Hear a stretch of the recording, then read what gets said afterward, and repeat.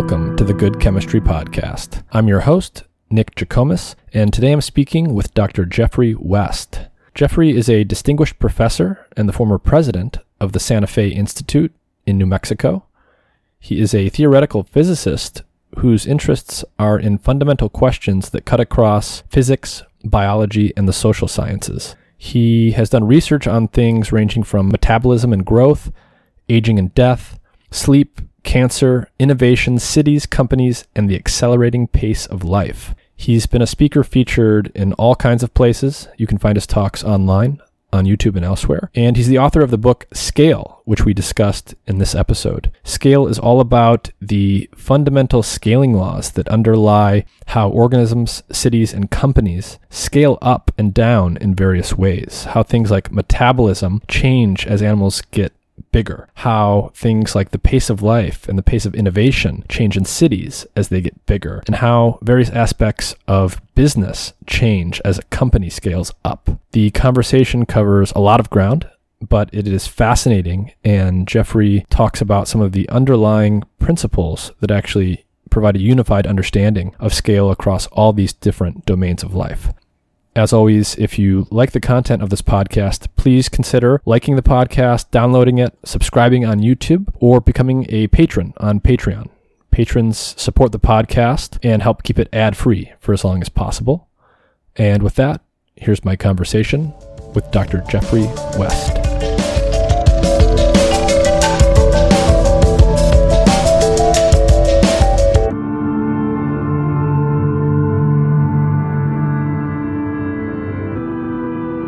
Geoffrey West, thank you for joining me. Thanks, Nick. Pleasure to be on your show, so to speak, and thanks for inviting me. Yeah, it's a pleasure. I was really excited that I was able to get a hold of you. You wrote a book called Scale a number of years ago, and I read it, perhaps 3 years ago now, and I don't even remember how I found it. It was serendipitous, I think, and I'm glad I found it because it was so eye-opening and delightful to read. And I want to get into all the stuff in the book. I don't want to give away too much at the beginning, but it was one of those books where it almost, especially in the beginning, there was many seemingly ordinary, and you might even say mundane questions that everyone, at least crosses their mind, that they don't actually have answers to. Why do we grow? Why do we die? Why do elephants and whales live longer than mice and birds? All of these seemingly ordinary questions that actually have really deep and exciting answers, I think. And so I want to start off by talking about organisms and metabolism and size and all of the things you get into in the book. And I want to start by asking a question that was related to a story that's in that first part of the book to get us talking about metabolism and animal size. So the question is, if for some reason you had to give an elephant a dose of the drug LSD, how would you give it the proper dose? Yes, good question, of course. And indeed, it is a story in the book, an anecdote in the book, a true story. And maybe I should tell the story first so that people know the context. But this was some work done, I think it was around the year 1960 when LSD was just beginning to sort of come to the consciousness of people in pharmaceuticals and in psychiatry and so on. And everybody knew it had this very strong effect on, mostly at that time, it was actually on cats, but also even a little bit on human beings. Some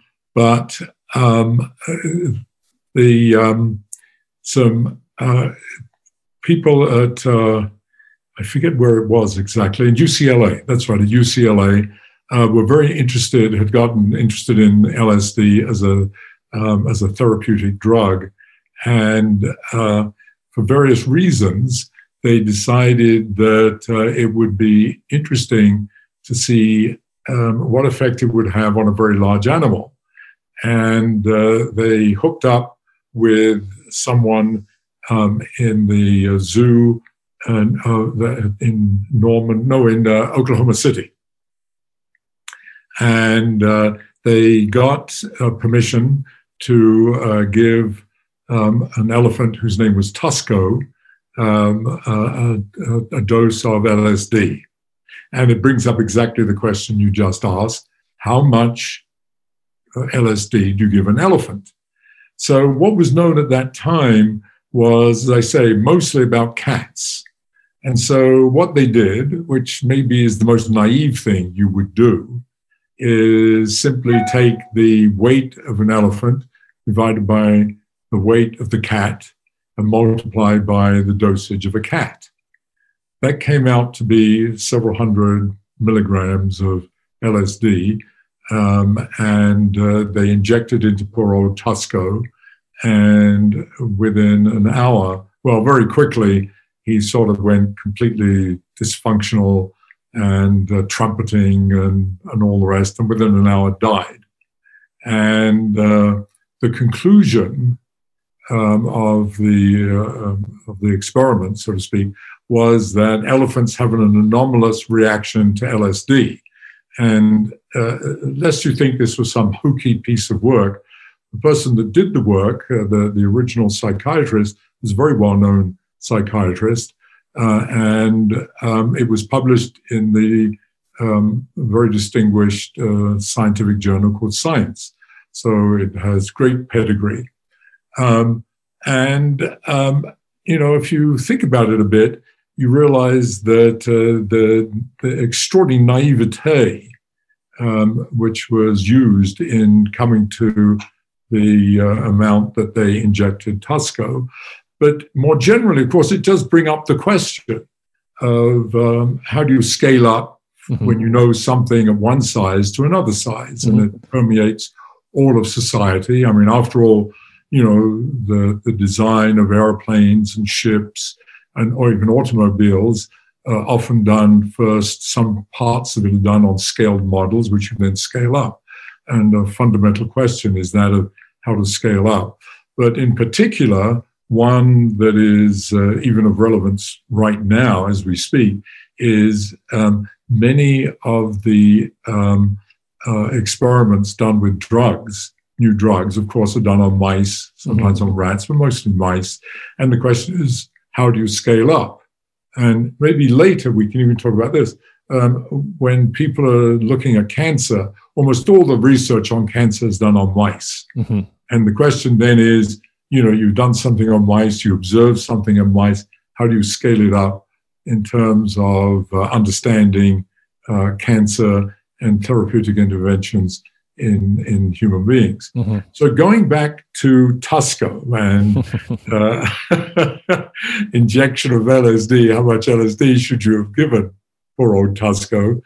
The first thing you realize is that when you give a drug, when we intake a drug, that drug, first of all, gets many drugs get distributed throughout the body if they're not localized, first of all, through our circulatory system.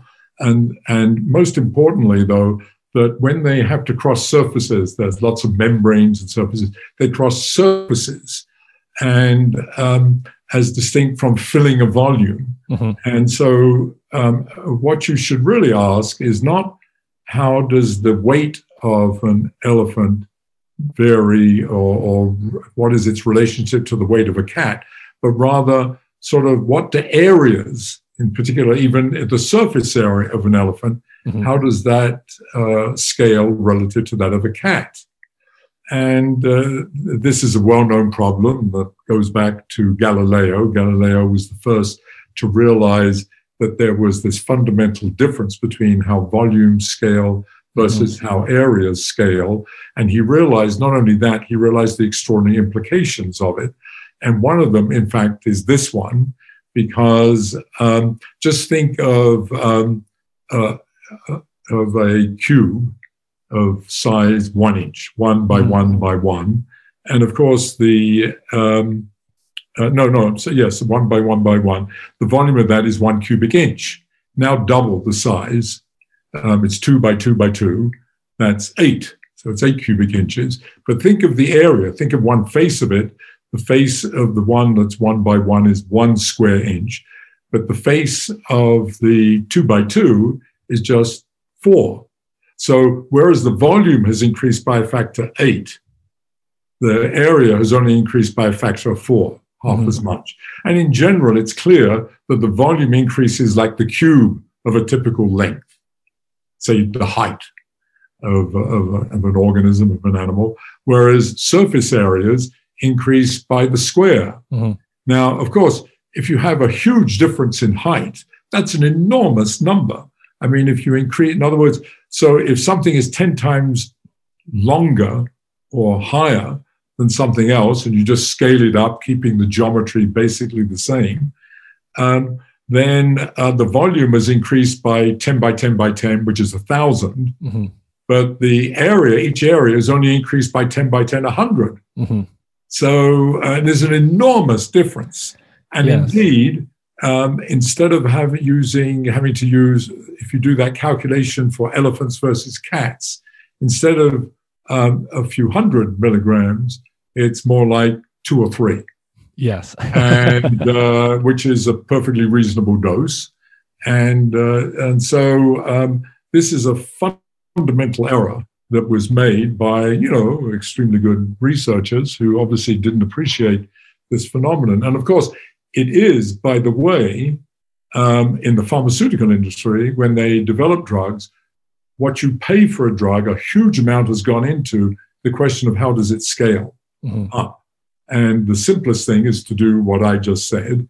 And one of the things I talk about in the book, by the way, was at the time when I learned about this story, I still had young babies, actually. And you have these little baby Tylenol bottles. And I looked at the back of the Tylenol bottle to see how they scaled up with weight. And the thing that shocked me was that, so they tell you, if it weighs 10 pounds, so much, half a tablet, 20 pounds, 30 pounds, and so on. And it just gives you the numbers. And it goes all the way up, I think at that time, anyway, it started with a baby, a newborn baby, basically, and went all the way up to like a 10 or 11-year-old. And it went up with their corresponding weights. And to my horror, it went up linearly, just as those researchers had done with Tusco the elephant. And you can calculate, and you will see that there's a huge difference, actually, between scaling up in this naive way versus scaling up in at least some semblance of paying attention to what is actually happening with that drug. Namely, it has to diffuse across surfaces, and so surface area plays a dominant role, and which would give very different dosages. And I asked various pharmaceutical people if people were aware of this, and of course they are, but somehow the company that made Tylenol at that time didn't seem to be or didn't care. But I have noticed more recently, in fact, when I wrote the book, I went to the CVS and looked at the Tylenol bottles of baby Tylenol and found that they'd taken this off. This no longer was on there. So, but it's fundamental, and that little example by which you've introduced our conversation is actually fundamental across all of science and technology and social life. That asking those questions of how do we scale, whether we scale up a drug, whether we scale up any physiological quantity, whether we scale up aspects of life in a city, and so on. A company, how does a company scale from something small to something big? As I say, how do you scale up when you design machinery, and so on and so forth? So it's fundamental, and that's what this book was about. Yeah, and one thing that comes through in the book is that the very natural interpretation is actually the wrong one. When something gets 10 times larger, you don't just increase everything by 10. Yes. And it was fascinating to see all of the examples therein. One of the things I want to talk about is metabolism. And so similar to the example with the elephant, I had a guest previously, and we were talking about experiments to do with the drug psilocybin, which is being used for therapeutic applications recently. And it was described to me that, if you give a human being a dose of psilocybin, it's going to have effects that persist for hours, on the scale of several hours. If you give a comparable dose, scaled even appropriately scaled to a mouse, it has effects for minutes, tens of minutes. So the rate at which these drugs are metabolized is different. So can you describe for listeners, what is metabolism and how does metabolic rate vary as you scale up from a smaller to a bigger animal? Sure. And indeed, it was the question about metabolism and its various implications that sort of got me into all the biological implications of this and sort of turned me into a kind of pseudo-biologist as part of my career. So metabolism, of course, just superficially, is the process by which one takes in food, whatever that may be, and turns it into something that can be used to dynamically move things, act on things, and so on. And so for us, what that is literally we take in food, we eat plants and animals and so forth.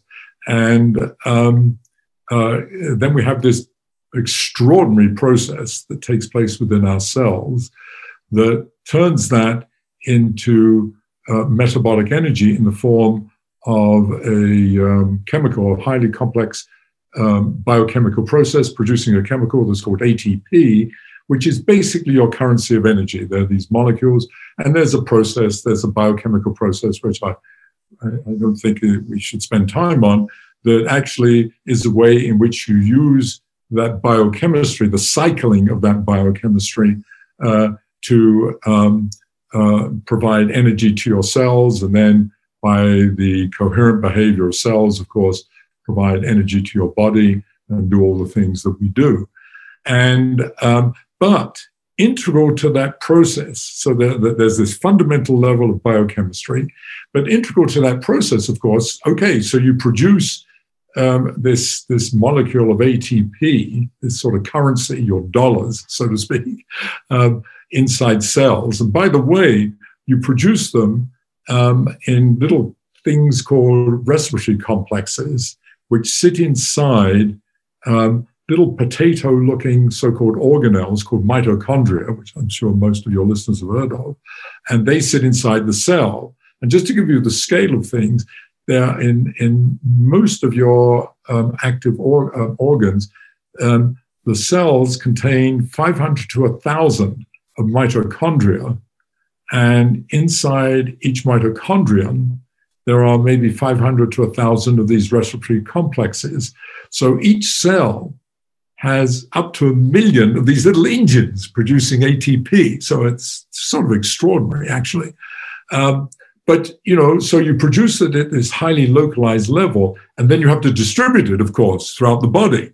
Not only that, you have to supply it. I mean, you have to, the way you produce ATP is by a so-called oxidative process. That's why you have to breathe. You breathe in oxygen that supplies fuel for producing ATP.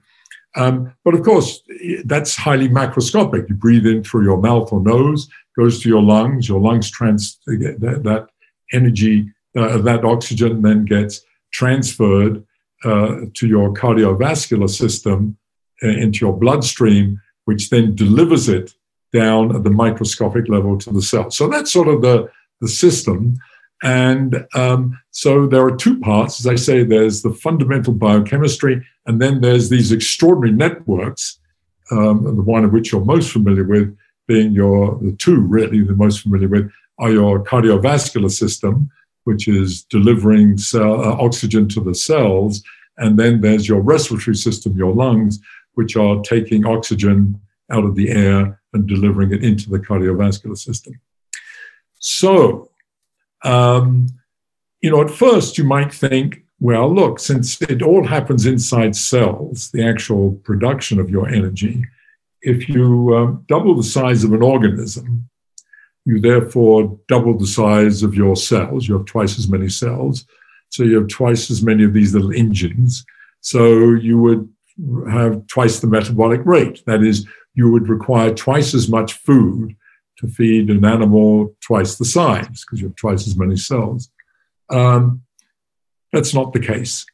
It's the thing that is extraordinary is that if you double the size of a mammal, let's just say mammals for the moment, then instead of needing twice the amount of food, twice the amount of incoming energy, you only need, roughly speaking, 75% as much anytime you double. So if you go from 2 grams to 4 grams, you double. I'm sorry, you only need 75%. So you double the size, you only need 75%. But if you went from 2 kilograms to 4 kilograms, or from 200 kilograms to 400 kilograms, doesn't matter. You only need 75%. So each doubling only requires 75%, which means, in English, so to speak, that the bigger you are, the more efficient you are, because you need less energy to support the same mass of tissue. And the question then is, why is that? Where does that come from? And that comes from the constraints of the delivery system of these transport systems that are taking blood to your cells and then delivering energy to your cells. So your circulatory system and so on. So, and we're all familiar with them. We know that they look sort of, if you look out the window and you look at a tree, it sort of looks like a tree inside you. It starts with you have your heart, you pump blood through your aorta, and then it goes through this multiple branching network delivering down to capillaries. Capillaries then transfer the oxygen to the cells.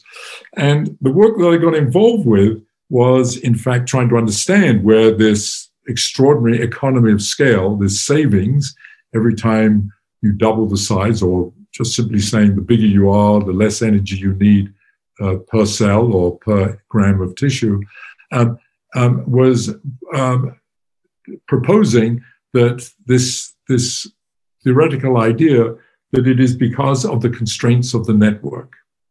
And so, without going into any details, it was that the various constraints of the network, such as something that seems so simple, that first of all, the network has to go everywhere. Every cell has to be fed.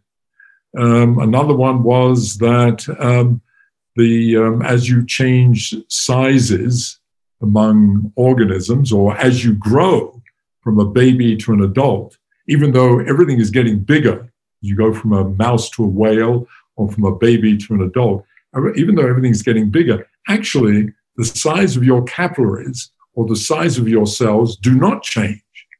They're the same. You look at a cell or a capillary of a whale, it looks just like yours and mine. And the point of that is that when natural selection evolved new species, it didn't reinvent the basic fundamental units. It built from the same fundamental units like capillaries and cells and so on, and genes.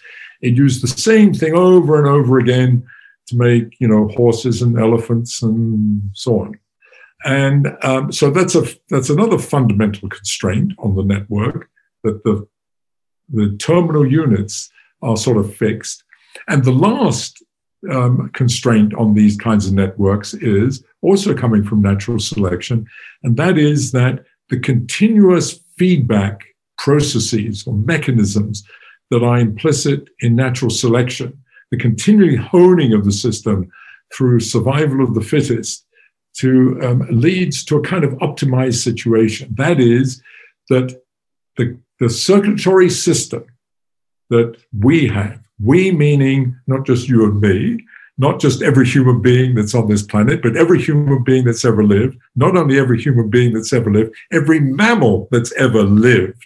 We all share the same cardiovascular system, and it is the one that has evolved to minimize the amount of energy our hearts have to do to pump blood through the system to supply oxygen to the cells. You want to minimize that in order to maximize the amount of energy left over to have sex, reproduce, and make children, and put forward your genes. So that's the idea. It's sort of to increase, in technical terms, to maximize fitness, you minimize the amount of energy you need in keeping organisms alive. And that means optimizing the network. And just to finish off that story, if you do that and you put all those words, which I said in English, into mathematics, which is non-trivial, but you can do it. If you put it into, and you grind the, the machine, so to speak, out comes these extraordinary scaling laws and this 75% savings. And indeed, the other thing that comes out of it is that any physiological quantity that we have, which we haven't talked about, or the other ones, one of which is indeed what you started out the question with, and that is that the time taken to metabolize a drug is much faster in a mouse than it is in a human being. We can calculate that. And again, it satisfies a very simple scaling law, which has built into it this kind of 25%, this 1/4 kind of quantity. So there's a lot there. Yes, there is a lot there, and I'm sorry I talked too much. Let me repeat some of that to make sure I'm following, and then I have some follow-up questions that I think will make this even more clear to people. So you mentioned the concept of economies of scale, which many people have heard about in another context. You typically hear about that in the context of an economics course or a company becoming more efficient as it grows. And we are going to talk about companies at the end, but something similar seems to be true with animals. As the animal gets bigger and bigger, the animal is more metabolically efficient. And what you're saying is, if you double the size of an animal, if you increase it by 100%, you don't need 100% more food to power that animal. You only need a 75% increase. So there's this economy of scale.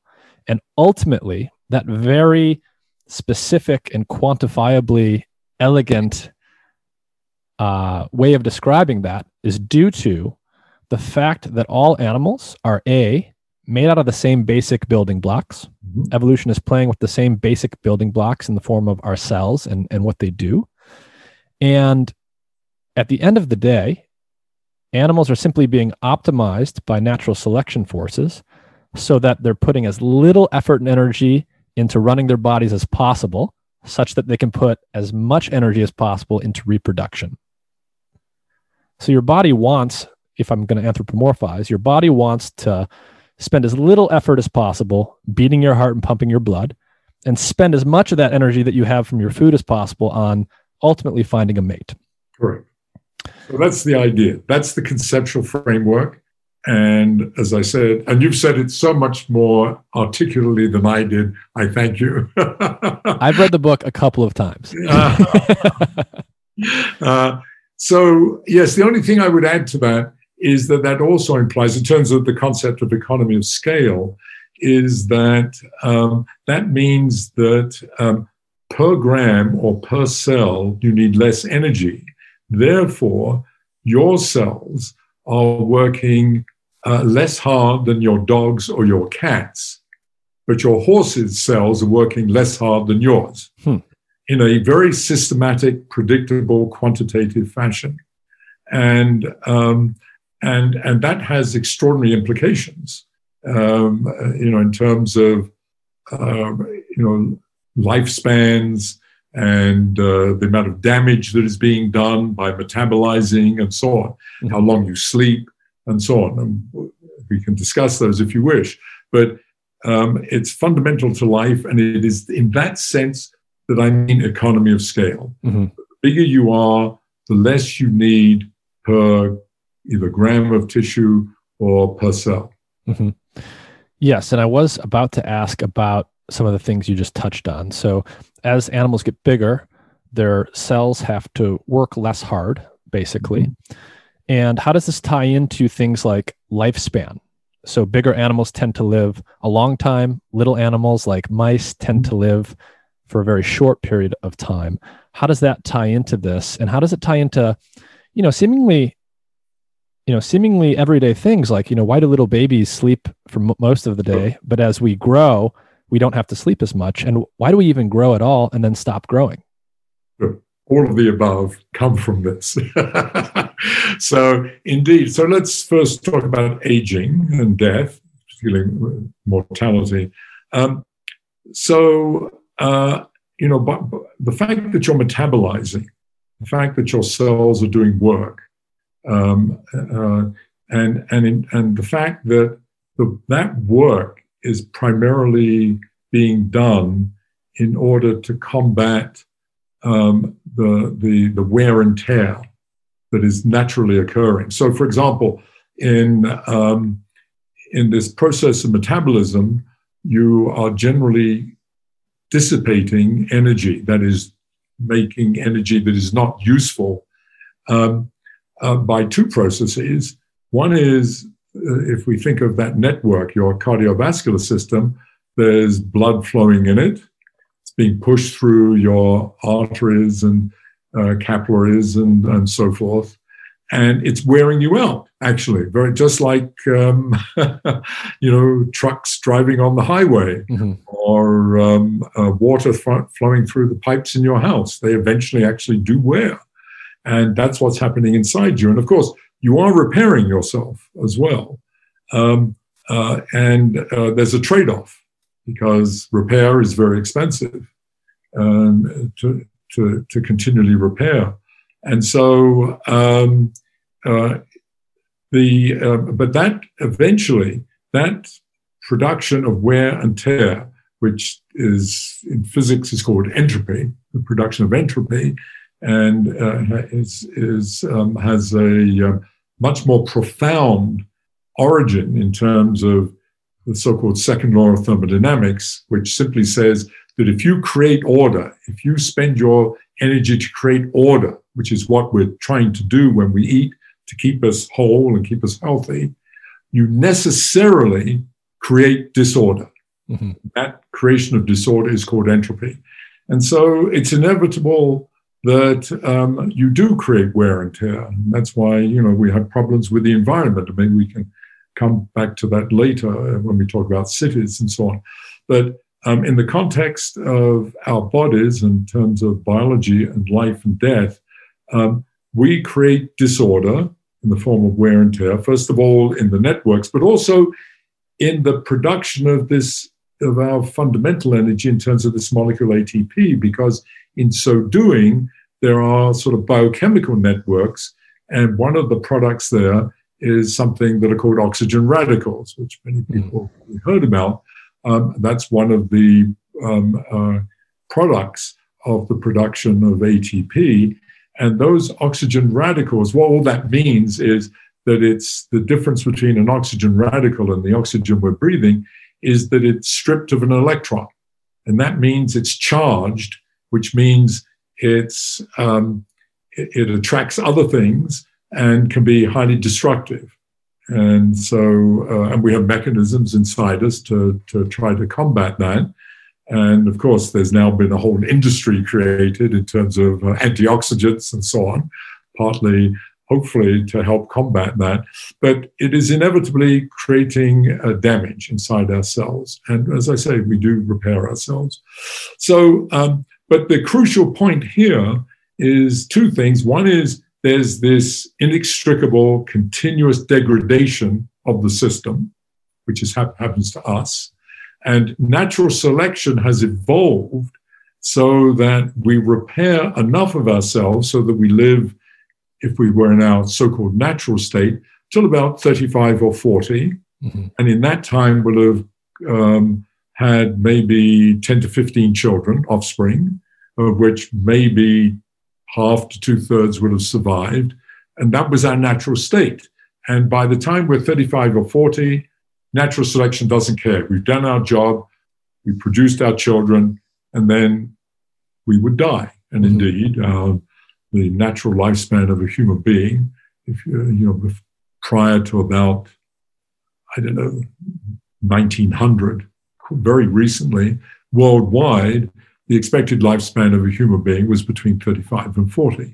It's only in the last 150 years that it has changed. And we can come back to that later, because it's actually to do with cities and health and so on, healthcare and so forth. But So we have this degradation that's going on, and but we learned just a little while ago that we have this economy of scale, meaning we require less energy to support a cell in a larger animal than a smaller one. Therefore, there's less damage is being done in a larger animal rather than a smaller one. Therefore, a larger animal will live longer in a predictable way, in a way that you can actually calculate. And that's why large animals live much longer than small ones. A mouse lives maybe 2 to 3 years. A shrew, which is the smallest mammal, lives maybe 1 to 2.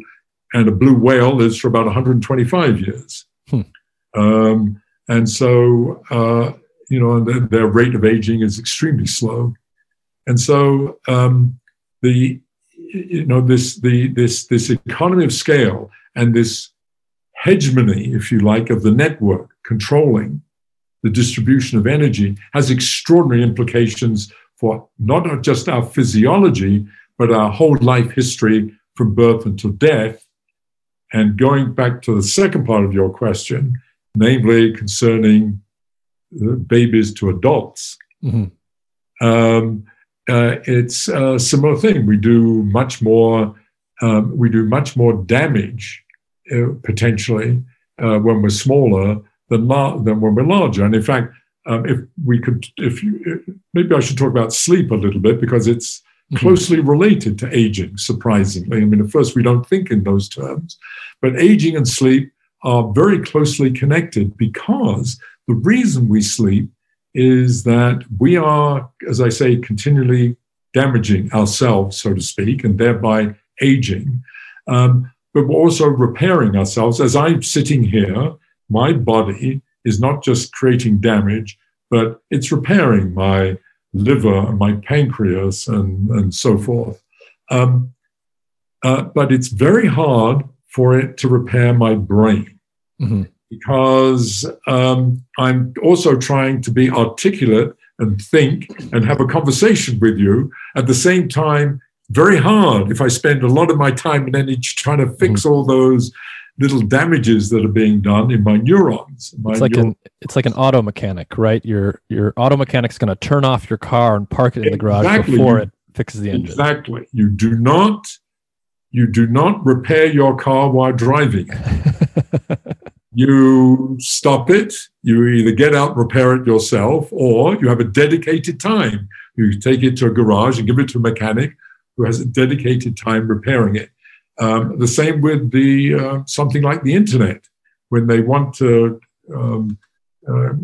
do something to the internet, repair something, or your local server or whatever, they try to do it at night or on weekends when there's less activity. And so it is with our brains, that we have to have a dedicated time, because we need to be active, we need to be in control.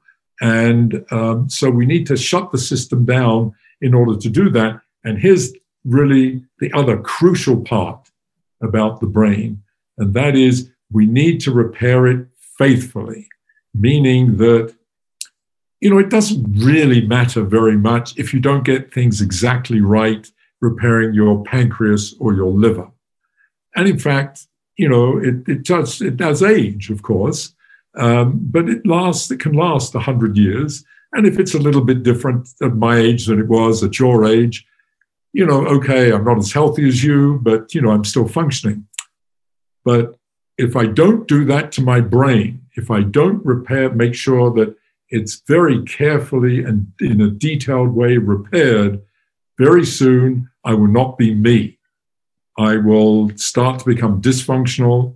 I will start to have all kinds of serious psychological and mental issues, and I will no doubt become demented, and in fact will die. Let me just tell your listeners, if they're not familiar with it, it's quite extraordinary that this was first done right at the turn of the 18th to 19th century, about 1900, by a Russian biologist named Manassian, who did the following. she took a bunch of puppies, and it's kind of a horrible experiment in a way, and would not let them sleep. They were simply never allowed to sleep. And within less than a week or two, they all died. She took another bunch of puppies and starved them for over 20 days, nearly a month. And they lived. And once she gave them food, they came back to being normal.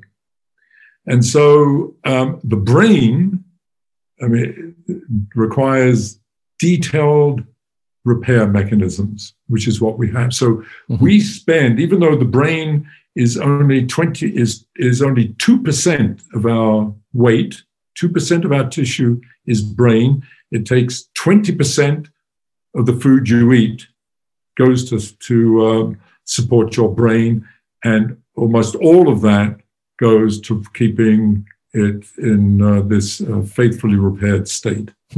So the reason that we're mortal and that we're finite and we die is because, as a natural consequence of being alive and having metabolism, we're accumulating wear and tear that will eventually kill us. Yes. And the reason that sleep is so important is because it's fixing the wear and tear that's accumulating. And the reason that bigger animals need to sleep less and smaller animals sleep more, human babies sleep more than adults, mice sleep 20 plus hours a day, it's because they're chugging along so quickly in a metabolic sense that they accumulate damage faster, and they actually need to dedicate more time to fixing the damage. Exactly. And that was the punchline of what I was saying. Exactly. Interesting. Another one of those, it's kind of a secondary implication of this extraordinary systematic economy of scale. The bigger you are, the less energy is needed to support a cell. And therefore less damage. And just as you said, therefore less sleep. And it's kind of amazing. Most people don't know that an elephant only sleeps 3 or 4 hours a night. Whereas a mouse sleeps 16 or so. And a blue whale, by the way, only sleeps probably about 2 hours, if that. And as you well know, as you already said, a baby sleeps 16 to 18 hours a night when it's newborn. So once upon a time, we slept much longer than we did now, in our own individual lives. But we settled down at 8, and that's what we need to keep this, our brain functioning. And we all know the symptoms if you have a lousy night's sleep, and if you, especially when you're a student or you have some huge project you've got to get done, and you only get, 5 or 6 hours a night. After a week of that, you're in pretty bad shape. So one of the last questions I want to ask about organisms before we move on to cities is, and I don't want to get too deep into the math here, but and for those that don't know, Geoffrey is a physicist in terms of his background. So there's a lot of math in the book that's fascinating. But what's sort of funny is a lot of people have heard of The Hitchhiker's Guide to the Galaxy and the famous scene in that book where someone says the answer to life is 42. Yes. When you read Geoffrey's book, Scale, you might say that the answer to life is the number 4. So where does this number 4 come up? We've sort of touched on it very briefly so far, but where does 4 come from? And how does that tie to concepts from fractal geometry? Yes. Thank you. Yeah, so I already remarked, and we've discussed the scaling of metabolic rate. It's the most fundamental because it's, energy is fundamental. And that has this sort of 25% savings with each doubling. So there's the number 4, 1/4, 25%. But what is extraordinary, and what I didn't say then, is that if you look at any physiological quantity that you can measure, something as mundane as the length of your aorta, and so on, and something as sophisticated as lifespan, or so anything to do with your physiology or life history that can be measured, then it scales with somehow dominated by this number 1/4. So, things like your growth rate also increases in the same way as your metabolic rate, not surprisingly maybe. But again, with a 75% savings with each doubling and so forth. So there's all these multiple quantities, all when you look at how they scale, are dominated by this number 1/4, this number 4. And indeed, where does it come from? Well, it does come from these properties that I try to articulate about the multiple networks that sustain our lives. The one we've concentrated on is the circulatory system, but it's true of all our multiple networks that transport energy and information, that they all have these kinds of properties, that they have to go everywhere, they have to be space filling, they have their terminal units that are invariant, don't change with size, and there's this kind of optimization. And out of that comes this number 4 from mathematics, but that number 4 has an interesting interpretation that comes also from the mathematics. The mathematics also says that the optimal configuration of these networks is that they're fractal-like. That is, it's like a tree. If you cut out any piece of a tree, it looks like a little tree. And then if you take another piece of that, it looks like an even smaller tree. And that's true of the vast majority of the networks inside us. And that fractal behavior is a reflection of the, so to speak, optimization that we're striving towards. And that number 4 gets reflected, or is a reflection of two things, actually.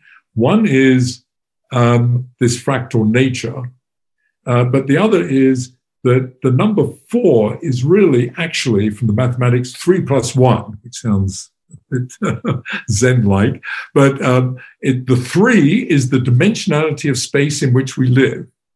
You said that space filling, it has to go everywhere. That means it's sensitive to the dimensions of space that it has to fill, and that's the 3 dimensions of space we live in, so to speak, up, down, and sideways. And and the +1 comes from this fractality. Fractals endow objects geometrically in terms of the way they scale with something that can be interpreted as an extra dimension. Mm-hmm. And so, very roughly speaking, the 4 is actually the dimension of space we fill +1, which means that if we lived in, 11 dimensions, which my string theory friends think maybe we do, instead of everything being dominated by 1/4, they'd be dominated by 1/12. 1/12, 11 + 1. The way that, and for indeed, those listening, go ahead. No, I would just add one thing. It may have occurred already to listeners. Look, if we lived in 2 dimensions, if you lived in sort of a flat space, everything we do dominated by 1/3 instead of 1/4. So we've actually tried to do some little experiments on looking at plants that grow, like ivy, dimensionally. And we had a student do this some years ago, and indeed what we learned was that the data on the stuff that he measured was consistent with the 1/3, but unfortunately you couldn't grow ivy big enough to have big enough change of scale to really test it rigorously. So but it was consistent with 1/3. It was just interesting. So it was interesting, we've often thought about looking at flatfish and things like that. But again, there isn't the data out there. There isn't enough sort of range of sizes to really test it. Mm-hmm. So we're 3-dimensional creatures, spatially speaking. Everyone understands that intuitively. You can go forward, back, up, down, left, right. And then when you start talking about the fractal geometry stuff, everything gets a +1. So we're, in some sense... Yes, if it's fully fractal, if what's called completely fractal, then it adds 1. Mm-hmm. And the way... Most fractals are only partially. I see. The way that I tried to wrap my head around this when I first read it was, I imagined like a string of yarn. and we could just call that one-dimensional. And then Yes. maybe you just bend the string in an S shape on itself so that it's rectangular. You could imagine taking a string of yarn, bending it so that it's a flat rectangle, and now it's a one-dimensional string, but it's behaving as if it's a two-dimensional sheet. That's Is right. that the intuition? Yes, it's sort of like that. And in the book, I tried to give the example of bed sheets, which are two-dimensional. It's a sheet, it's two-dimensional. But, when you scrunch it up, when you put it inside the washing machine, it becomes three-dimensional. Mm-hmm. It's like a ball. You can scrunch it all up into a ball, and it acts three-dimensionally. And in fact, by the way, if you look at all the creases, all those multiple creases, some of which may be, quite large, maybe an inch or a couple of inches, some are tiny, a tenth of an inch and so forth.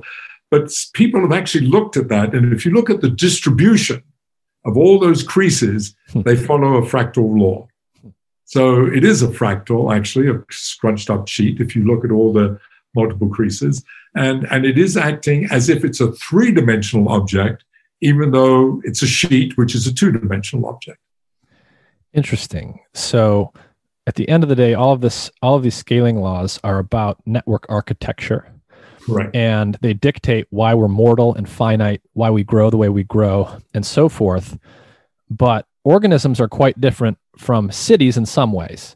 And so I thought we could start talking about cities now. And in the book, at least at one point, you distinguish between two aspects of cities. One being their physical infrastructure, the roads and the power grids and those things. And the second being the socioeconomic factors that are enabled by this infrastructure. Right. And so can you talk about each of those and how they're similar or different to what we've been talking about in organisms? Sure, yes. Just to elaborate on what you, just how you introduced it, when you say the word city to someone, of course, they immediately think of the city in terms of its physical infrastructure. That is, the buildings and roads and even maybe the telephone wires and all the rest of it. But it's very much the image of the city, the skyscrapers of New York or the boulevards of Paris, very much the image of a city. And of course, that is a city. But, it's in a certain sense, it's the less interesting part of a city because it's actually just the stage or the backdrop for facilitating social interaction. That's why we developed it. That's why we evolved it. And I would even argue that it is the most marvelous, wonderful machine we've ever invented because it is the facilitator of social interactions. It's a place, a successful city is, in terms of its infrastructure, is a place that encourages social interaction. It has lecture halls and stadiums and universities and schools and places to bring people together. Businesses can be thought of that way. Places to bring people together to create ideas, to innovate, to create wealth, and so forth. And a great city not only has that, but it has informal places, lots of squares and coffee places and parks, again, to bring people together to create wealth, ideas, increase standards of quality of life. And that's what it's done. It's been unbelievably successful at doing it. So it's useful in that context to think of the city as these two components, its physicality, its infrastructure, which you could think of as associated with metabolism in terms of biology, because and the way I was talking about metabolism in biology was very much dominated by the transport of metabolic energy through networks. And that's what a city does. It's the roads, of course, and the transport system in general, and the electrical lines and the water lines and so on. And so in that sense, if we just focus on that for the moment, the city is quite biological and it's quite analogous to an organism. And so if you also think that as cities have evolved, And they haven't been evolved for very long, after all. They've only been around at most for a few thousand years, and the vast majority for a few hundred years. But nevertheless, they have evolved by some process akin to, natural selection, evolution. There has been some version of that taking place. And in that sense, there's also been a process towards some kind of optimization that's going on. That is, the various structures and the various transport systems and so forth have evolved towards that. Now, so if you take that and you go back to the ideas that we were talking about in terms of organisms and networks and metabolism, we would have a similar process here, that the kind of the metabolism of a city in terms of its physicality, in terms of the physical aspect of it, would be like an organism. It would have an economy of scale. That is, if you looked at various quantities, they would scale. And I didn't use this phrase sublinearly, meaning going back to the organisms, that 3/4, that 75% is less than 1, and we call that sublinear. And cities would also be sublinear. That is, if you doubled the size of a city, instead of needing twice as many roads and twice as many gas stations and twice as much length of electrical lines, you'd only need some percentage of those. And indeed, wonderfully, if you look at the data across the globe, urban systems across the globe, that's what happens. There is this extraordinary systematic economy of scale that if you double the size of a city, you don't need twice as many roads and twice as many gas stations and twice as the length of electrical lines. You only need not 75% as in biology, but 85%. So the only difference is that the amount that you save as you get bigger is a little bit less than it is for organisms. And by the way, we don't really understand why that is so. Why it is somehow related to the two-dimensionality of a city rather than three-dimensionality. But we don't fully understand. That part is still a work in progress. But we looked at data across the globe for all the physical infrastructure, and amazingly, what was fantastic, it had this same kind of universality. Namely, just as this, and I didn't really emphasize this, that scaling of metabolic rate and all the other physiological quantities, I talk mostly about mammals, but it's true of all taxonomic groups, birds, fish, insects, crustacea. And so it is for cities, that the scaling that we see, for example, in the United States is the same as we see in Argentina, as we see in Brazil, as we see in China, as we see in Japan, as we see in Spain. So there's this kind of universality that is at work, which is sort of extraordinary because, when you think of a city, especially somehow, you think of all the politics and the urban planning and all the development that goes on and the highly individual nature of a city and so forth. And yet, when all is said and done in this very coarse-grained way, everybody's sort of lined up according to this very simple law, these very simple laws.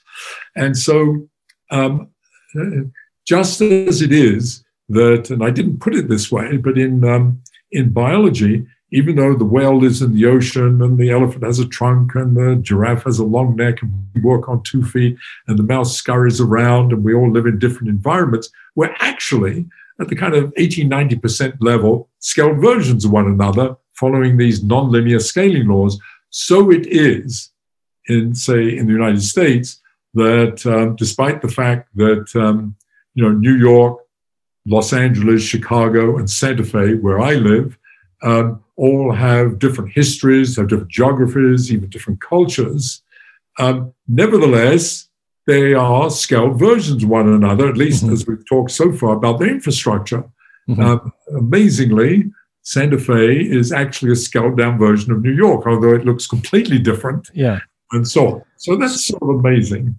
So another way of saying that's kind of interesting is, so what you've just told us essentially is that if I go and count all of the gas stations in Santa Fe and I get a number that tells me the per capita concentration of gas stations in Santa Fe, I can predict with high precision the per capita density of gas stations in New York City. Right, yes, at the 80-90% level. Now, by the way, I should add, we chose gas stations, but in the last 10, 20 years, things have changed about gas stations and so on. So there's caveats to this, of course, because there are social changes and innovations that come in, and we can talk about that in maybe a little bit. But so there's the infrastructure.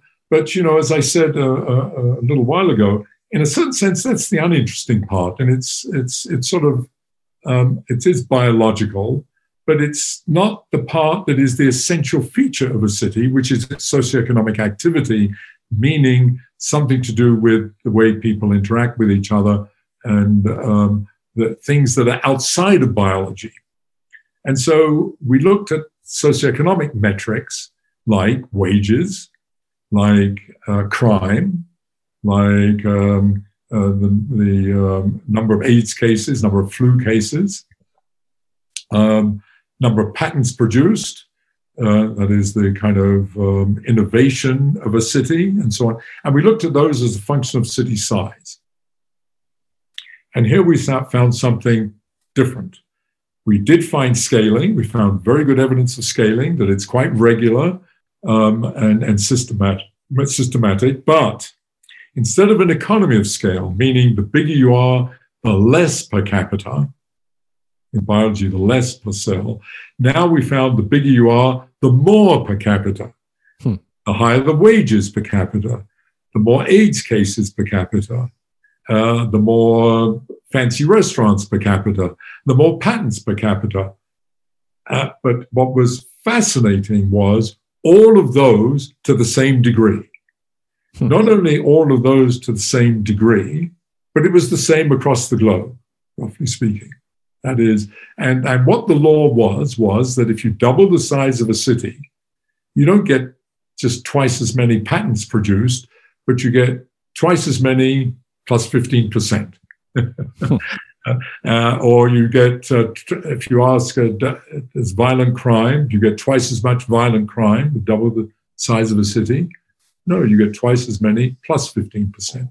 So this was true of all socioeconomic activity, whether it was good, like wages and patents and education, or whether it was bad and ugly, like disease or crime. And indeed, like the pandemic. We looked at, of course, data in the pandemic. It's quite similar. So it's quite fascinating. So there was this extraordinary regularity, not just that cities scale within an urban system, so that Los Angeles is in fact a scaled down New York, I mean, at the sort of 85% level, but that it's true across the globe. It's not that, you have to be a little bit careful here, it's within urban systems. That is scaling across China or Japan is the same as it is across the United States, but it doesn't say New York is a scaled down version of Beijing. I see. That is, it is if you renormalize.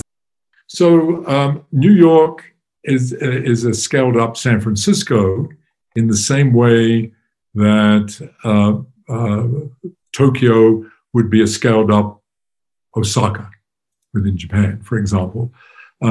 Nevertheless, so they scale in the same way together, and what distinguishes Tokyo from New York is basically the overall scale of things, which is to do, of course, with the difference between Japanese culture and United States culture. So violent crime or murders will scale the same way between Tokyo and Osaka as it does between, say, New York and San Francisco. But the overall scale would be different because Japan is a much less violent society than the United States. And that, of course, is outside of this framework. Mm-hmm.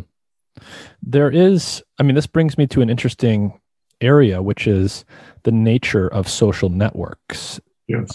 There's a great quote in the book where you say, cities are collective phenomena whose origins emerge from the underlying dynamics and organization of how people interact with one another in social networks. And so I wanted to ask you about the evolving nature of social interaction, and in particular, social media. So social media is drastically changing the way that social networks actually look and how we're able to communicate with people within our own cities and elsewhere around the globe. So how do you see social media changing the growth dynamics that we talk about for cities? Sure. Let me answer. Let me first back off a little bit and first go to the first part of what you said.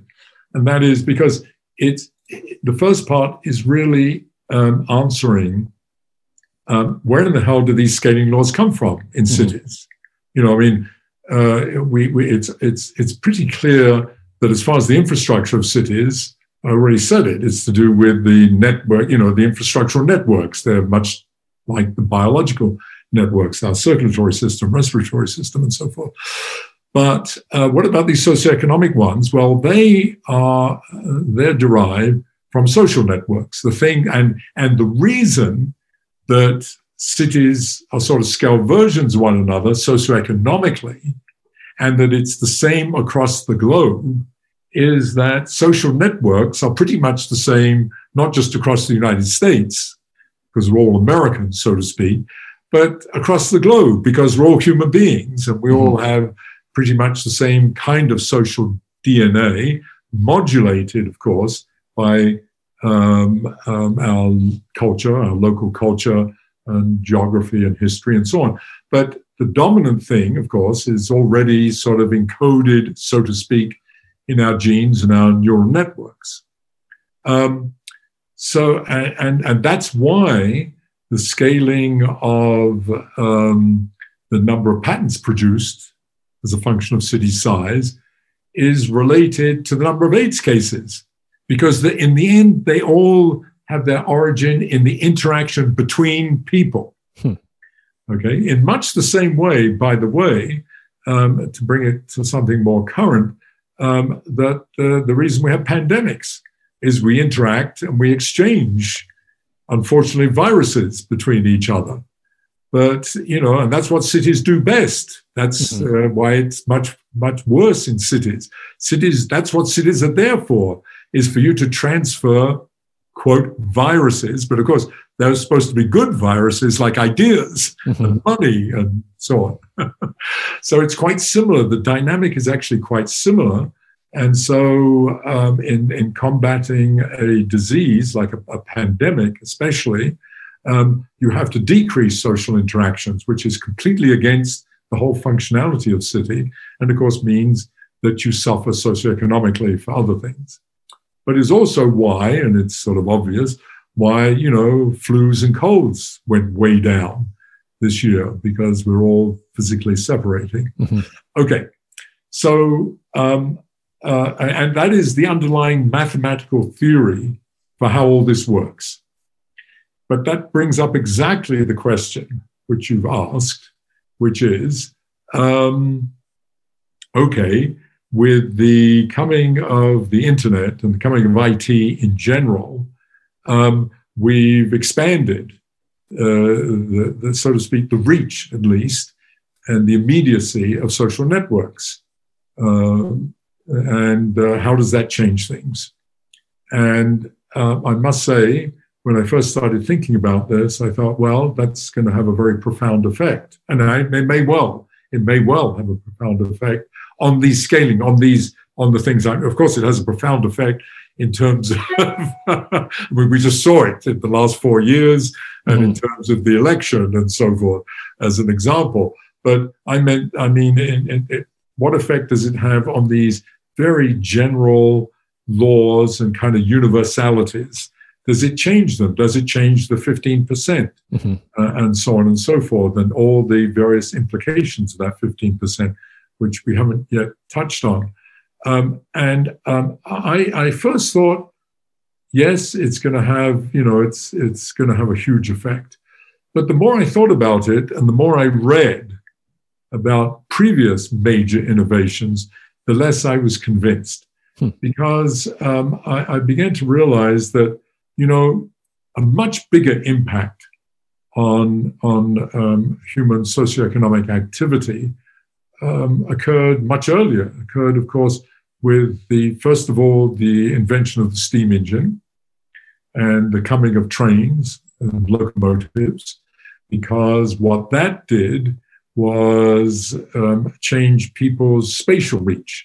Until the coming of the train, and even actually until relatively recently, the vast majority of people on the planet didn't move more than about 10, 20 miles in their entire lifetime. They stayed highly localized because they were limited by walking, and if they were fortunate, being able to use a horse. And most people were limited by walking. And so they were highly limited in their spatial extent, and then comes along the locomotive, which opens it up. And of course, we wouldn't have America if it wasn't for the locomotive. I mean, that's what allowed people, even people that were very modest means, to move very large distances compared to what they could before. So that is an extraordinary change, an extraordinary discontinuity in human history. But, not so long after the coming of the locomotive, within, 50 years or so of its big impact, we had another equally and maybe even more so change, was the invention of the telephone. I mean, up to the telephone, messages and communication between people, unless you were in their proximity, would take at least days, sometimes weeks, and occasionally months. You had to go overseas and so on. And, suddenly you could have instant communication. So we've had instant communication for well over 100 years through the telephone. And in fact, in some ways, more intimate instant communication that we've had now, because we actually talk to one another. Now, of course, we don't even talk to one another. We do. Before the most recent innovations of Zoom and so on, it was basically, messages.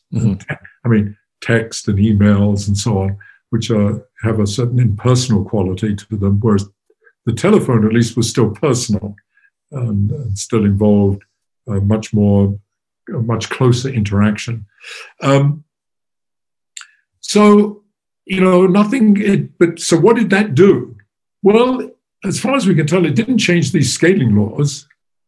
And by the way, let me just make a tangential comment here, because that's an interesting question. It's been very hard to test them historically because we don't have data. But some of my colleagues did a wonderful test.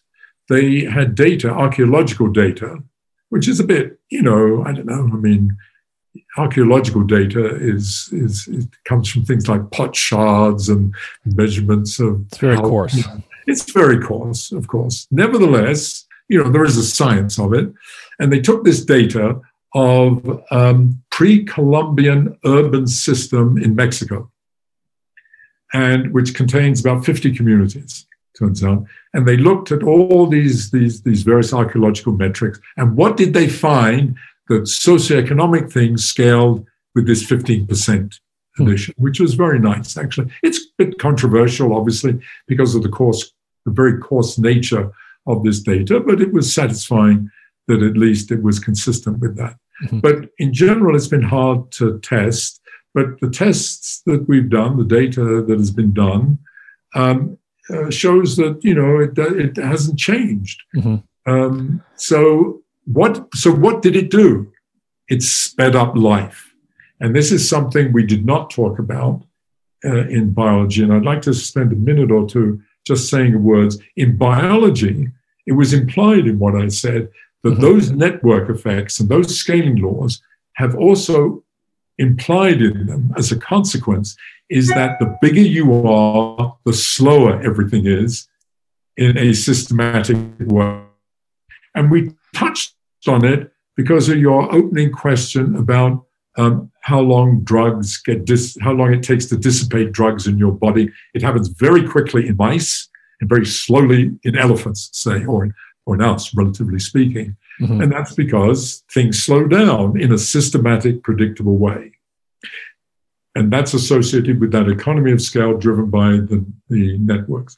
Now move to cities where we have the opposite of economy of scale, increasing returns to scale, this superlinear scaling, as we call it.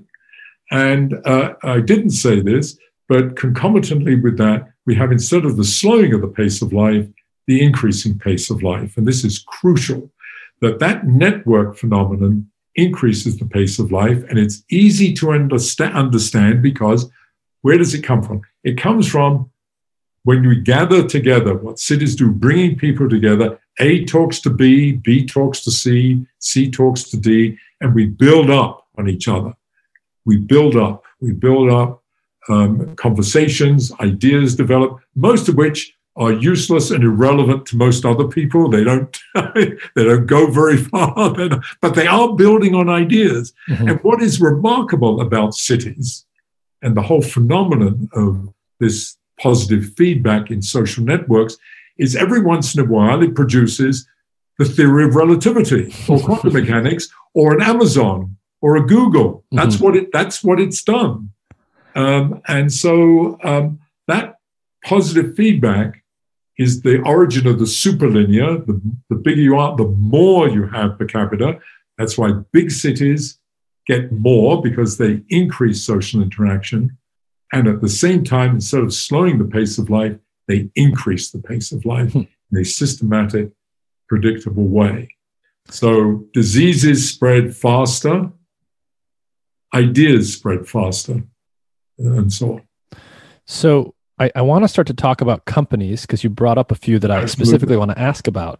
So far, a very high-level summary for me is animals follow these sublinear scaling laws, which makes us finite. It makes us mortal. We grow, we stop growth, and then we die. Cities exhibit some of these superlinear scaling laws, and this gives them the potential for unbounded growth and effectively immortality. Exactly. So that's the idea. I didn't go through that, but that's exactly what the implications of this are. That sublinear scaling, economies of scale, lead to bounded growth, which is what we have. It explains, in fact, without going into any of the details, why it is that you grow quickly and then you stop and you spend most of your life in a roughly stable configuration. And of course, and you immediately realize that that's very bad in terms of our socioeconomic paradigm. I mean, since the discovery of fossil fuels, the exploitation of fossil fuels, and the Industrial Revolution, and the discovery of capitalism, entrepreneurship, and so on, the paradigm is one of open-ended growth. And what is very nice about this theory is that the positive feedback in social networks induces this superlinear behavior. The bigger you are, the more you have per capita. And if you feed that into what that says about growth, it says instead of bounded growth, you have open-ended growth, which is what we have. So it's very self-consistent and it's very predictive. It does have built into it a fatal consequence, a potentially fatal consequence, and that is that you cannot sustain that open-ended growth indefinitely, unless, and this is what the theory says, unless you innovate, unless you so to speak, start the clock over again by reinventing yourself, because otherwise the theory tells you would collapse in some finite time. And it goes by the name technically of a finite time singularity. In the mathematics, there's something called a finite time singularity, which says that the system will collapse in some finite time unless you, so to speak, reset the clock. You make a paradigm shift. You discover oil. You discover coal. You invent computers. You invent the IIT. All these sort of are major paradigm shift that sort of, so to speak, resets the clock and allows you to continue with open-ended growth. Mm-hmm. And the price you pay for that, going back to how you started this conversation, the price you pay for that is that you have to do everything faster and faster. Mm-hmm. And that is where the rub is that can you, in fact, continue that increasing acceleration of the pace of life? Yeah, I think that's an interesting question. We could probably spend an entire podcast. You could, and that sort of leads into all kinds of speculative phenomena beyond what we've discussed. All I've said up to now pretty much is, has a very sound scientific basis and is confirmed by data and so on and so forth. Once we get into this area of what do we do about open-ended growth and collapse, it becomes much more speculative. Mm-hmm. But so it is related to the company stuff. Yes. So now let's shift the companies. So in some sense, you could say that companies are more like organisms than cities in that they are mortal. They are born, they grow, they stop growing, and then they die. Yes. And so why is that? And what is perhaps the analog of metabolism in a company? Yes. So these are tough questions, actually. These are, to tell you the truth, and part of the reason they're tough is unlike cities and organisms, we can't get data. We can get some data, and we get Mm-hmm. data. In fact, the data that we have is based on basically on tax returns, and that's potentially public, although we have to pay a minor fortune to get hold of that data, by the way. But we have that data, and that data, just so that everything I'm going to talk about is based on that data set, and that data covers all U.S. publicly traded company since about 1950. Mm-hmm. So everything I say is based on that. We don't have private companies, and we don't have data before that. So there's, but what we also need. So one of the things that is very important for understanding organisms in particular, but also cities, is we know an enormous amount about our physiology. We know what we know what we look like on our insides, both macroscopically in terms of the all these networks and our organs and so on, but also within ourselves. We know in great detail what goes on in our cells, about our genes and so on. What do we know about companies? Despite all of the business schools, case studies and so on, not a lot, actually, in terms of the kinds of things we need to know. What are the networks inside companies? Who's talking to who? Mm-hmm. How does it really work? Who is that? It's proprietary. Right. And it's very hard to get. As I say, there are case studies, but there isn't the kind of systematic study of the number of companies, by the way, in that data set is about 30,000. What you'd like to have is all the details of what goes on inside those 30,000 companies, many of which no longer exist. Mm-hmm. That's what you'd like to have. And of course, we don't. So there's big caveats. And that's what makes answering your questions a little bit more difficult. Nevertheless, we can ask the first question that starts off all of these studies, and that is, do companies scale? Mm-hmm. Is Walmart or Google a scaled-up version of some small company that is in your town? And roughly speaking, the answer is yes. If you look at the various metrics that we have, what do we have? We have sales, we have income, we have expenses, we have number of employees, we have their assets. So we have all these various things that you can imagine need to be reported to the IRS, and they get sifted through data sets that we buy from Dun & Bradstreet, for anyone interested. It's called CompuStat. And we use that data set mostly to examine this. We do have, by the way, I should mention, we have a Chinese collaborator in Beijing who had access to similar data for the Beijing and Shanghai stock markets. And one of the remarkable things is that data, even though it was only, the stock market's only been going 10 or 15 years, mimics the US stock market in terms of the scaling results. That's just a side comment. So that was kind of nice. But so the data does show good evidence of scaling, but there's much more variance. There's much more spread and noise in the data, as you might expect, because many of these companies were only 10 years old. And part of the conceptual framework behind scaling is that it often represents, as I mentioned, talking about biology, something that's being optimized in the system. And, life has been around a very long time. And so, all these feedback mechanisms in natural selection have led to very good scaling. And if you look at those graphs, they line up beautifully. If you look at cities, well, they've only been around hundreds of years, some a few thousand maybe. So indeed, there's more variance, but it's still very good. You look at companies, tens of years. Well, lots of fluctuation because they haven't optimized. The system doesn't optimize very well. But nevertheless, it does show good evidence. But the thing that comes out of it that is so interesting is that the scaling is much more like organisms, that you've already mentioned this, than it is like cities, namely that it's sublinear rather than superlinear. And when it was sublinear, as in organisms, what did that tell us? That said that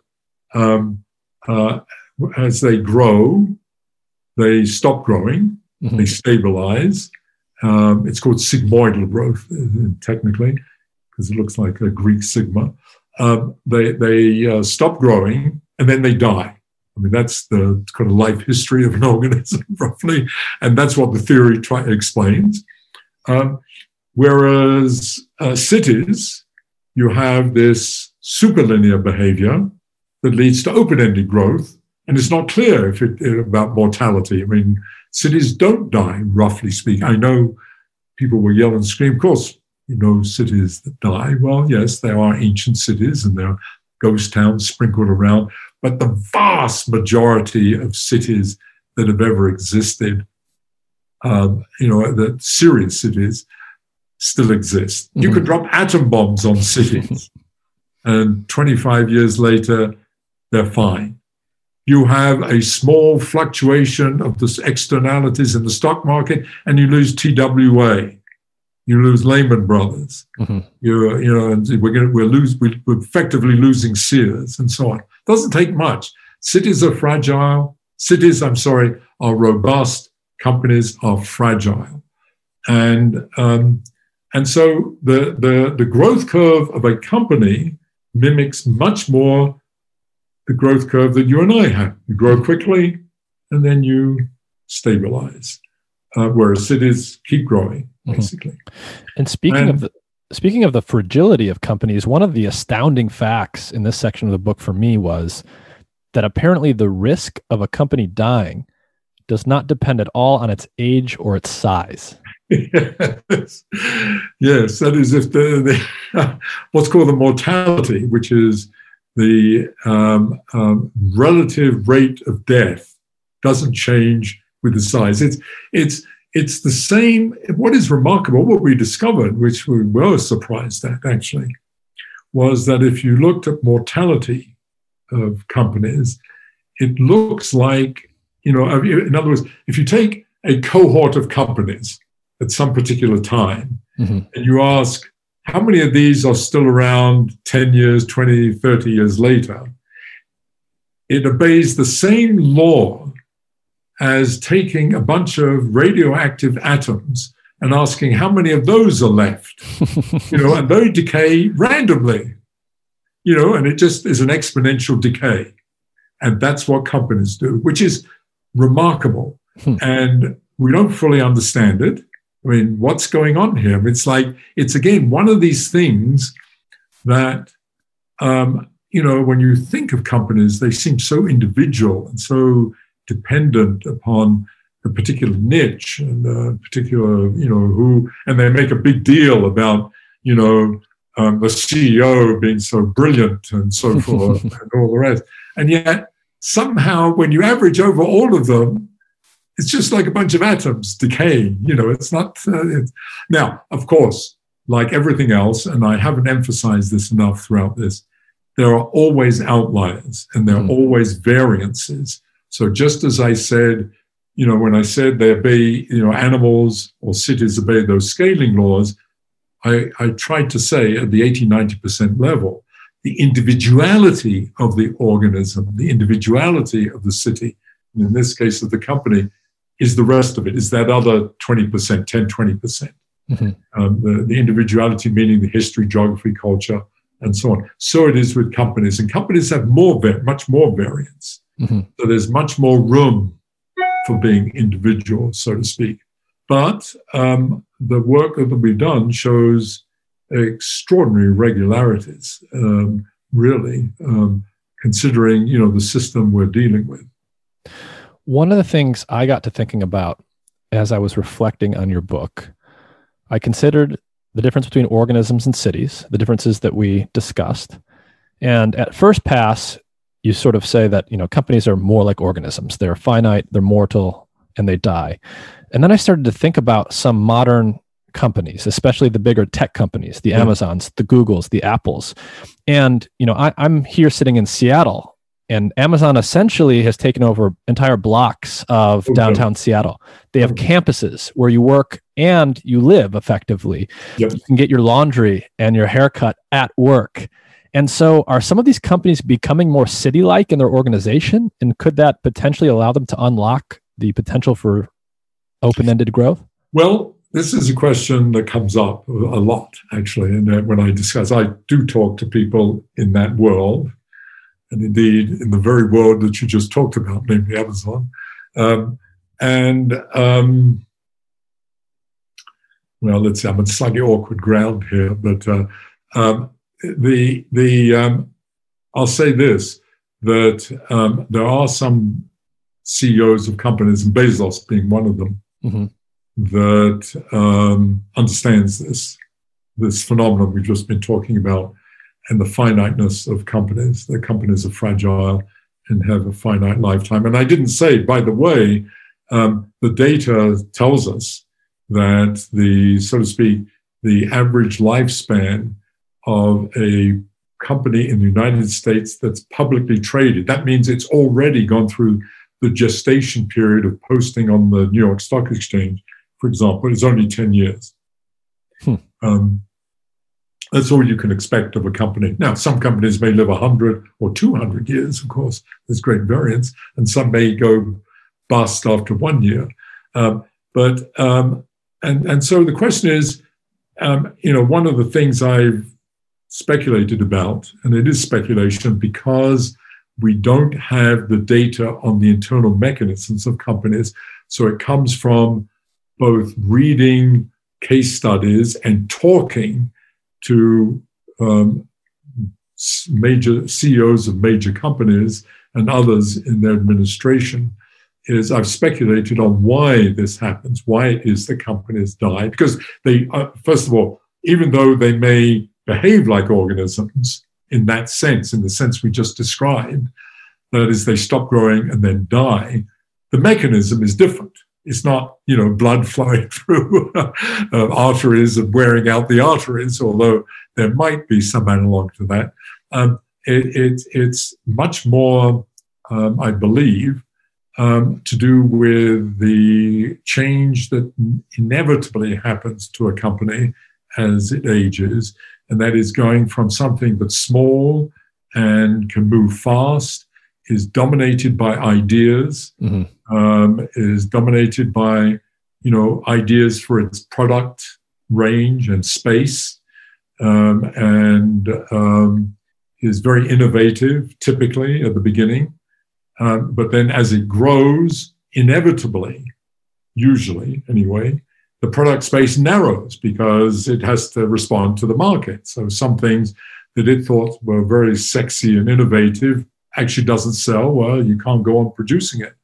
Whereas things that you thought were somehow mundane, like Bezos and Amazon, something that was a side issue, doing this stuff on the web and so on, turned out to be the thing that's made him essentially the richest man in the world, which is extraordinary. So, you have to respond to that. But of course, what that does in the vast majority of cases, it locks you in. And so you get locked in to, a certain way of doing business, a certain product space, certain narrowness. And that gets coupled with the more and more encroachment of bureaucracy and administration that is inevitable, because you're getting a bigger company. You have to have, you have all these both external laws that you have to pay. You have to pay your taxes. You have all these HR laws, all these safety laws. Then the company itself starts imposing its own laws to make sure those laws are obeyed, and so on. And the whole thing builds up so that we have this image of the company that it's basically the bureaucracy and administration, and the innovative, productive part becomes kind of secondary to that. I mean, that's sort of a cartoon version of what happens. And what that means is that it becomes somewhat ossified. And when the externalities change, the company cannot adjust. Or if the competition, something new happens, competition comes along, you can't move the battleship fast enough, and the company goes under. And that's the typical kind of life history of companies, successful companies that become very large and are unable to adapt. They're simply unable to adapt fast enough. And so now cities are quite different, even though they're also a socioeconomic organization, because they're really not top-down. Of course, they have to have administrations and bureaucracies, clearly. You have to have something to manage much of the infrastructure. But cities are quite the opposite. They're open-ended. Great cities allow new things all the time to be developing. New York is maybe the greatest city in the world, because when you go there, you feel you can accomplish anything. I mean, that's sort of the image, to leave the farm and go to New York because I can be free and explore. I can become a great dancer. I can invent this new thing and so on. Yeah, anyone can move there. Sorry? Anyone can move there. Anyone can move there. And that's Silicon Valley took over that within, the modern paradigm that we have. And I often say this, and maybe I shouldn't, but, when you go to New York, one of the things that you see, and San Francisco is another innovative city, homeless people. Seattle, my God, homeless people, and it's awful and terrible, and crazy people walking on the streets, some old people talking to themselves and so on. And the thing that's amazing about that is that they provide a boundary for the rest of us. We are sort of free to move right up to that edge of being sort of crazy and different and not fitting in quite in the right way and so on. It's symbolic and metaphorical, but you can't do that in a company. You don't have the analog to that in a company. Companies are extraordinarily intolerant of having people that are different, that don't quite fit, that are bucking the system, that aren't doing what they're told, and so on. And even Google, which presented itself as that image, the MIT graduate living in the basement who never washes and so on, that was kind of the image they projected, and they could do anything. That was never really true. It might have been sort of true at the beginning with Google, actually, but now it's sort of like many other companies. Except, go ahead. The HR function of a company is very much designed, and it's one of its primary purposes, other than just keeping track of who's hired and how much they're being paid and those things, is really to create a culture, a set of rules that everyone follows. Absolutely. And of course, cities have cultures, but it's so gray and so broad, relatively speaking. And so a great city, people are attracted. Innovative cities are ones that have allowed innovative people to come and create. And, and I think and it's very hard. And I think that is the role of mayors and administrations, are to facilitate that in a way that is constructive. Of course, it can become destructive, but many cities have been extraordinary at doing that, and companies have been terrible at doing that, and then they freak out when things get rough and they realize they haven't innovated, they haven't allowed things to develop, and so on. Now, one of the things that's developed in recent years, it was always there, but much more so, is that, especially in Silicon Valley, IT companies is buying up companies, of course, to bring in that innovation. And I think that's only been marginally successful. I don't think it's not organic. It has worked. I mean, what was it? Facebook brought Instagram, for example. It didn't invent it. And that's presumably been successful. But many of these other little companies that they bought up, and sometimes they buy them up, of course, in a traditional way of suppressing new ideas rather than innovating because they feel threatened. So it's a complicated process. But now I want to go to the very hub of your question, which is the Amazons and the Googles and so on that provide something that cities have provided in the past and present too, of course. They provide a certain infrastructure. I mean, Google was the first to do this in providing, childcare and free meals, and sort of you can almost sleep there and live there. And they were having maybe some problems even with people sort of moving in and so on. Amazon has now done it, as you say, in Seattle by building these housing for people and so on, which other companies have done, of course.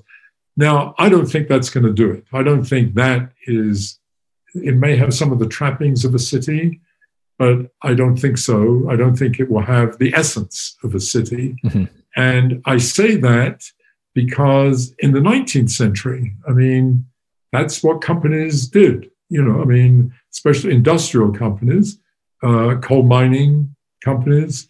After all, here, there are towns, of course, that are company. I mean, the company town, the company store. So they were, but they didn't survive in the end. And I think that's going to be true of these IT companies. And that is, they will not survive because of this.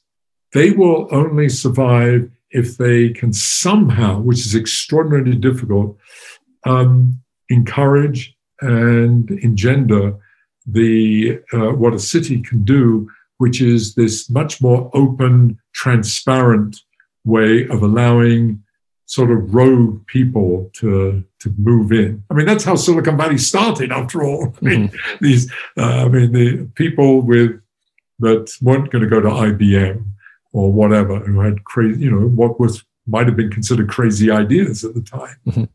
Well, this does sound like, I immediately think of Google's Moonshot Lab. They've essentially taken a pile of, they essentially take a pile of money and say, you people go over there, don't break anything, but feel free to just tinker with whatever you think is interesting. Yes, and I think that's been mixed. I mean, it has been. There's no question that's stimulated by this kind of idea that can you have either a piece of you that is unfettered. Better still would be to spawn a company that in fact is completely independent of you somehow, which then kind of means that if they're independent of you. So the question is, how much independence do they need in order to really be self-sustained in their innovative qualities without feeling beholden? Because there's a big psychological side to this, as being part of it. And I know that from people at Google. I mean, that's highly non-trivial. And so I don't know. I don't think there's a simple solution. I had been thinking, by the way, that this was not possible. That is, you can't actually have a company operating in the free market system that we have, that it operates like a city, or even a piece of it, that it just is not going to work. I have backed off from that. I may be wrong on that, but I don't know. The jury's out. There aren't enough examples, and I'm not at all sure that companies, even if they do things like the Google Moonshot, really are able to let go. They're very much like parents and children, and they always wanted them to be visiting them on the weekend and coming for Sunday dinner or giving them presents and so on. I think it's not so easy. Interesting. So one of the that's purely speculative. I mean, I don't know. One of the last questions I want to ask has to do with cities, innovation, and COVID. So there's been a lot of, in the wake of the COVID pandemic, there's been a lot of immigration and emigration from some cities. Yes. I haven't seen that much data on this, but it seems to be happening at some reasonable level. People are moving out of certain cities that we traditionally think of as innovation hubs and moving into new cities that we don't traditionally think of as innovation hubs. Do you think that that's happening very much? And what do you think the nature of, how does a New York become a New York and attract the innovative people? Do you see anything interesting happening with respect to the COVID pandemic and its aftermath? Well, of course, we're way too early, needless to say, to know what the long-term effects of this are going to be. Certainly, the sparse data that I have seen is actually not that impressive in terms of the hype that's been made out of it. Namely, yes, I mean, I'm in Santa Fe, and, there's been a big influx of people from California, Texas even, and so forth, New York. But what does a large flux mean? It's hundreds of people, actually, because we're a small town. Mm-hmm. And the number of people really leaving San Francisco and New York is actually not that big. I think we have to wait to see this other big effect that we don't know is, going back to offices and 9 to 5 or whatever, 8 to 5 or whatever. We don't know quite yet how, will the system just slowly relax back to what it was effectively with some, bells and whistles to do with being on Zoom occasionally, or will it in fact become this kind of hybrid model of going into the office a few days a week, or not at all in some instances, and doing it all electronically? A lot of things work very well with Zoom. I, of course, hate Zoom because I'm old. But, I mean, two-dimensional and so formalized and so structured and so on. Now, new applications will develop. It will improve enormously, I'm sure. But in the kind of work that I do, certain things work fine on Zoom. If you have a collaboration going and something going, you can keep it going and do good things. But to do something truly creative and to start new things, it's very hard. And nothing can replace being in 3 dimensions in the same room, so to speak, with a blackboard and bullshitting non-linearly, brainstorming and so on. And you need some of that.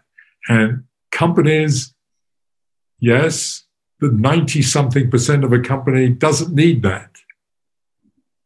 But a few percent does. And that's how a company dies, when that few percent goes to almost zero, and then it dies eventually because it's not creating anything, doesn't realize what's going on. So I think many companies will realize this, I think. And I think many people will feel more comfortable actually going back to a traditional situation. But my intuition is that there will be a change, and there will be these kind of hybrid things, but it may not have as big an effect as we feel at the moment. And therefore, how much it will affect people leaving the city, and therefore the evolution of the city, I'm not sure.